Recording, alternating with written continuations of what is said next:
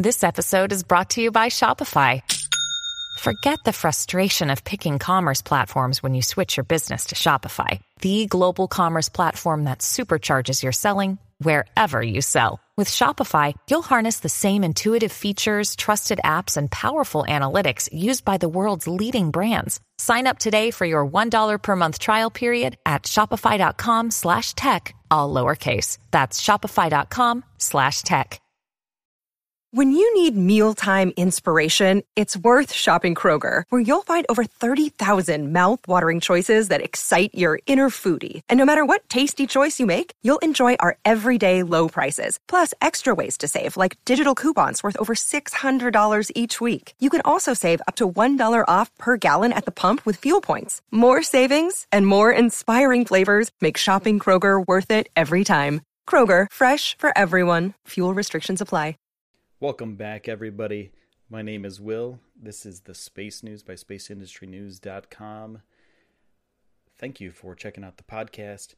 If you'd like to support the podcast in any way possible, the best thing you can do is leave us a star or 5 stars, depending on if you like us or not, on iTunes, or give us a rating on any podcast platform that you find us on. Leave us a comment. All those things really help the pod out. Help us keep doing this. Help me keep doing this. I'm a one-man show. I do this on my own because I love to do it. So that being said, I want to say thank you to all the supporters that we already have. Thank you for all the ratings, and thank you for checking out the pod and just downloading it and listening to it. That's a way you can support it too. Just keep listening. So yeah, thanks. I appreciate it.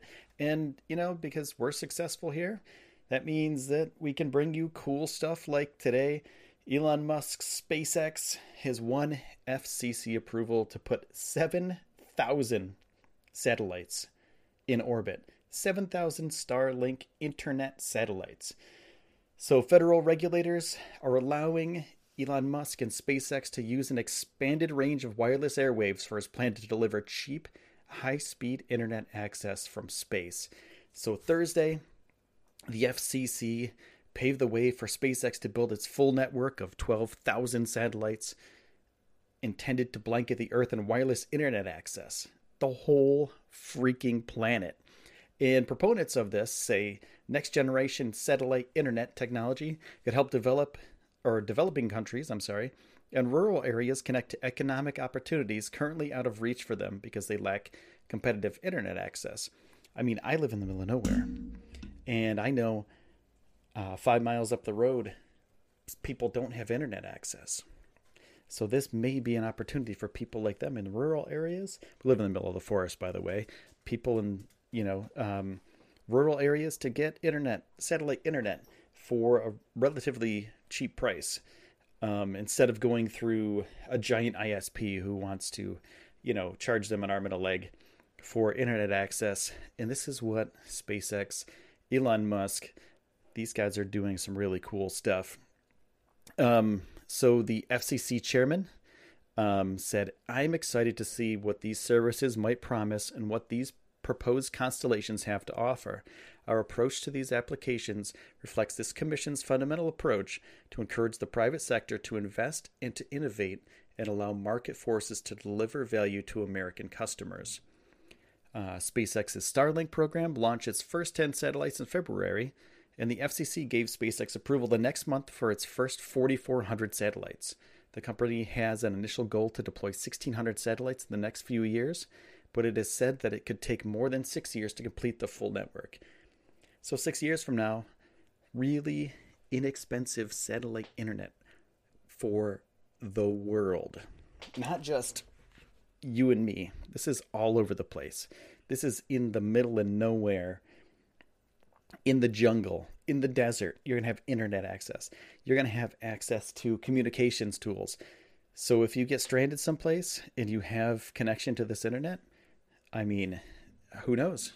It's possible that this could be a life-saving tool as well to use for first responders.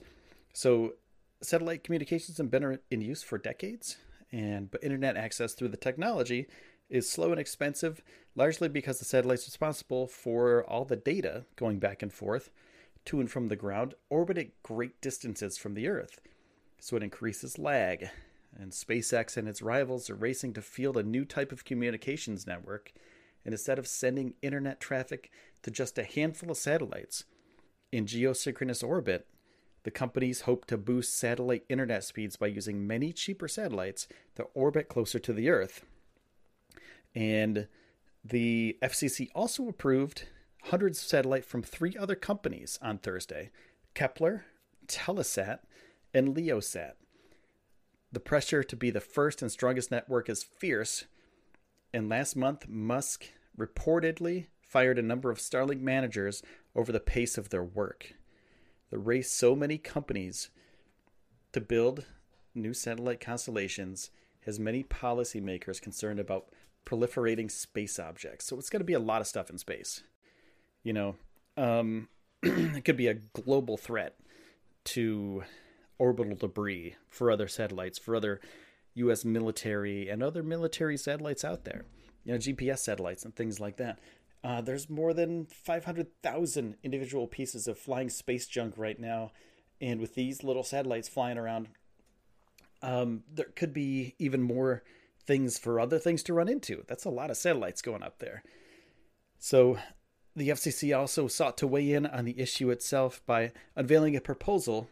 It's first such, in about a decade, that could introduce more rules to the satellite industry designed to limit orbital debris. The proposal considers whether changes to satellite designs are needed, as well as improvements in the way companies dispose of outdated satellites. So these satellites, future satellites, could have some way to deorbit and burn up, so there's no debris. I'm not sure exactly what they're going to do. There might be some sort of way for them to dispose of the satellites, so there's no more stuff floating around in space for other satellites and other spacecraft ferrying humans out into space to run into. So the FCC commissioner, Jessica Rosenworcel, said, "My favorite example is an innocuous little screwdriver that slipped through an astronaut's grasp and has been circling low Earth orbit at up to 21,600 miles per hour for the last 35 years. At these speeds, even a common household item can wreak havoc." So there's a screwdriver someplace in space floating around up there, going 21,600 miles an hour, almost 22,000 miles an hour. Imagine if that you're an astronaut doing a spacewalk and that thing flies into you. You're dead. Instant death. So it's a really great opportunity for the FCC and other communications companies like SpaceX and these microsatellite developers to combat orbital debris and to bring us into the future of satellite internet. This is SpaceX's Starlink internet satellites, 7,000 of them going up there. So that's the latest from SpaceX and Starlink internet satellites. Hopefully, all goes well and we have cheap, sustainable, and worldwide internet sooner than later. In the next couple of years, to be honest with you, that would be insane. Each one of these satellites is going to weigh 400 kilograms, around there. And SpaceX's Falcon 9 low Earth orbit payload capacity is 22,800 kilograms. So, in theory, you can launch 57 microsatellites at a time. And the orbital network of around 12,000 microsats will require no less than 211 Falcon 9 launches. That is 211 Falcon 9 launches. That's a lot of launches for these satellites, and hopefully they can make the money back from the launches to keep paying for new satellites, keep getting better and better equipment up there. And I think SpaceX has a pretty good idea what they're doing, so I wouldn't put it past them that they already have a amazing plan in place. That last bit of information about the satellites and about the Falcon 9s was brought to you by a user named Deathscope on Reddit. Deathscope, thank you very much for your information. Appreciate it. And it's users like you that keep cool space internet news coming through for me to check out, and some more information for everybody else to learn about. A few weeks ago, Voyager 2 beamed back the first signals that it may be soon leaving our heliosphere, and that's the area that the solar wind hits. And in the past few days, NASA has received more clues to suggest that the time has come. Well, it will be coming soon. It's on its way. In October, they saw a spike in the counting rate of particles detected by the High Energy Telescope of Voyager 2's Cosmic Ray Subsystem, or the CRS.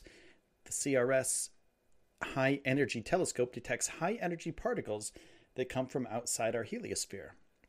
A rapid increase in the number of particles counted over time, that is their counting rate, gave us the first hint that we were getting close to the heliosphere's boundary, where these interstellar cosmic rays start to sneak in.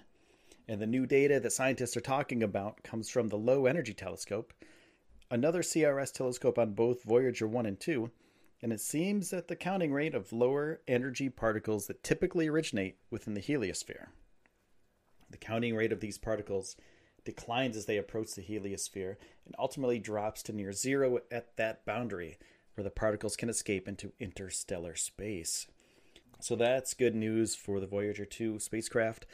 And on that note, it's almost out of our heliosphere, and we'll let you know. I'll let you know what's up. Once this happens, once NASA gets more information about this, I'll let you know when Voyager 2 leaves our heliosphere and goes into interstellar space to join its close companion, Voyager 1. Now, on that note, friends and family and other people and the universe, thank you so much for listening to this pod. I appreciate it. You guys are amazing. Remember, if you want to support the pod, go ahead and leave us a rating. That's all I ask for. That's it. A couple seconds of your time. It'll probably take you 30 seconds at the most. Leave us a rating. Cool. Thumbs up. Awesome. Stars. Good deal. You guys are great. This is Will from Space News, spaceindustrynews.com. If you want to check out our website, it's being revamped right now to coincide with our pod, because I'm going to be focusing more on podding as opposed to written articles anymore. So this is an easy way to digest stuff. This podcast is an easy way to digest space news. And I can talk. I love to talk. So here we go. This is what we're doing from now on. Just podcasts. Thank you so much, everybody. And I will see you soon.